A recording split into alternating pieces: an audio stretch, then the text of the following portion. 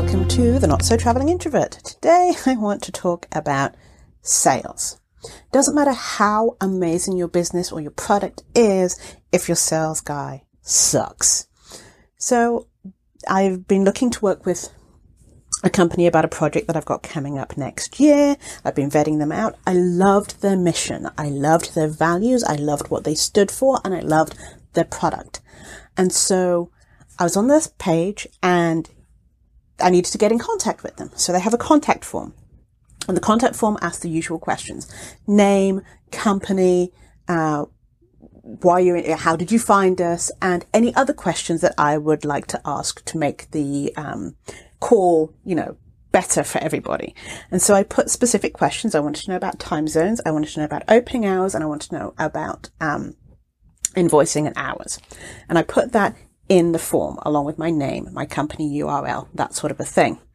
That then led me to a calendar link. I'm like, great, perfect. Now I get to add a calendar link straight away. Wonderful. I go and I book time with someone who wasn't who they said I was going to talk to, but that was fine. So far, so good. Book the time. I get a confirmation email to my email address. Great.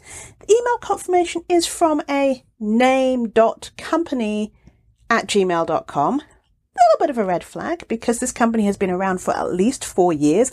Kind of thought I would get a domain name, so it should be name@companyname.com or Gmail, whatever it might be. But fine, what have you.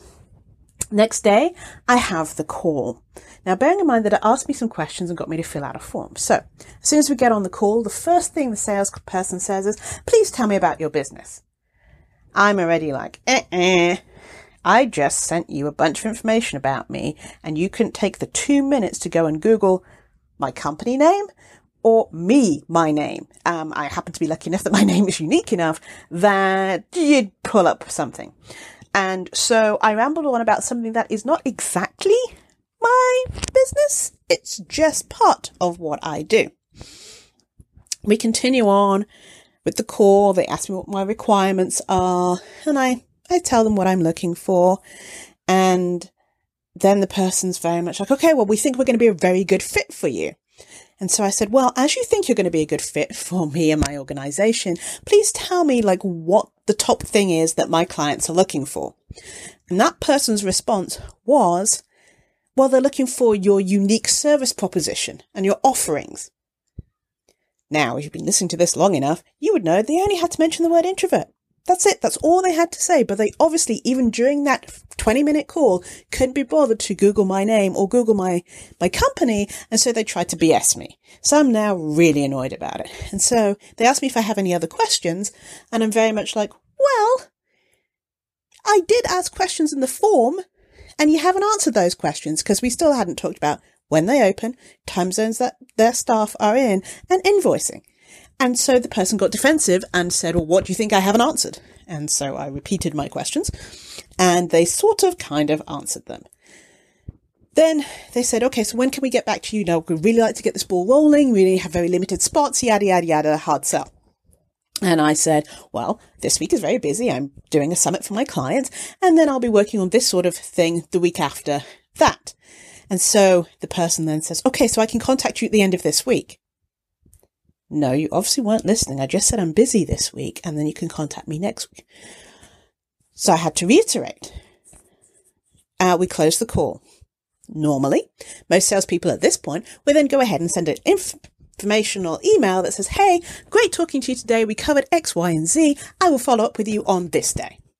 No email. Oh, wait, no, I lied. I did get an email, but I got an email from a different person in the company saying, hey, I noticed you filled out this form and one of our team would love to speak with you. Please click on this link to book a calendar time. Really? So not only does the left hand know what the right hand is doing, the systems are messed up, and their sales guy blew it. I was so happy. I was going to throw money at them. I was happy to work with them because I loved their vision and their mission. But he couldn't be bothered to just Google my name or my company name. Instead, he got defensive and then tried to BS me, to be fair. And that's how not to run your sales process. Or at least the sales guy. He didn't use any common sense. It'd have been better if he admitted and said, you know what? I just hopped on this morning. I didn't have a chance to look you up. I'd love to know more about you. Or can you give me a second while I do it now? That would have been better. Coming clean would have been better. But the lying and the squirming around kind of made it look kind of sleazy and unethical. And now I don't want to work with the organization. And I don't care how much I love their mission and what they do.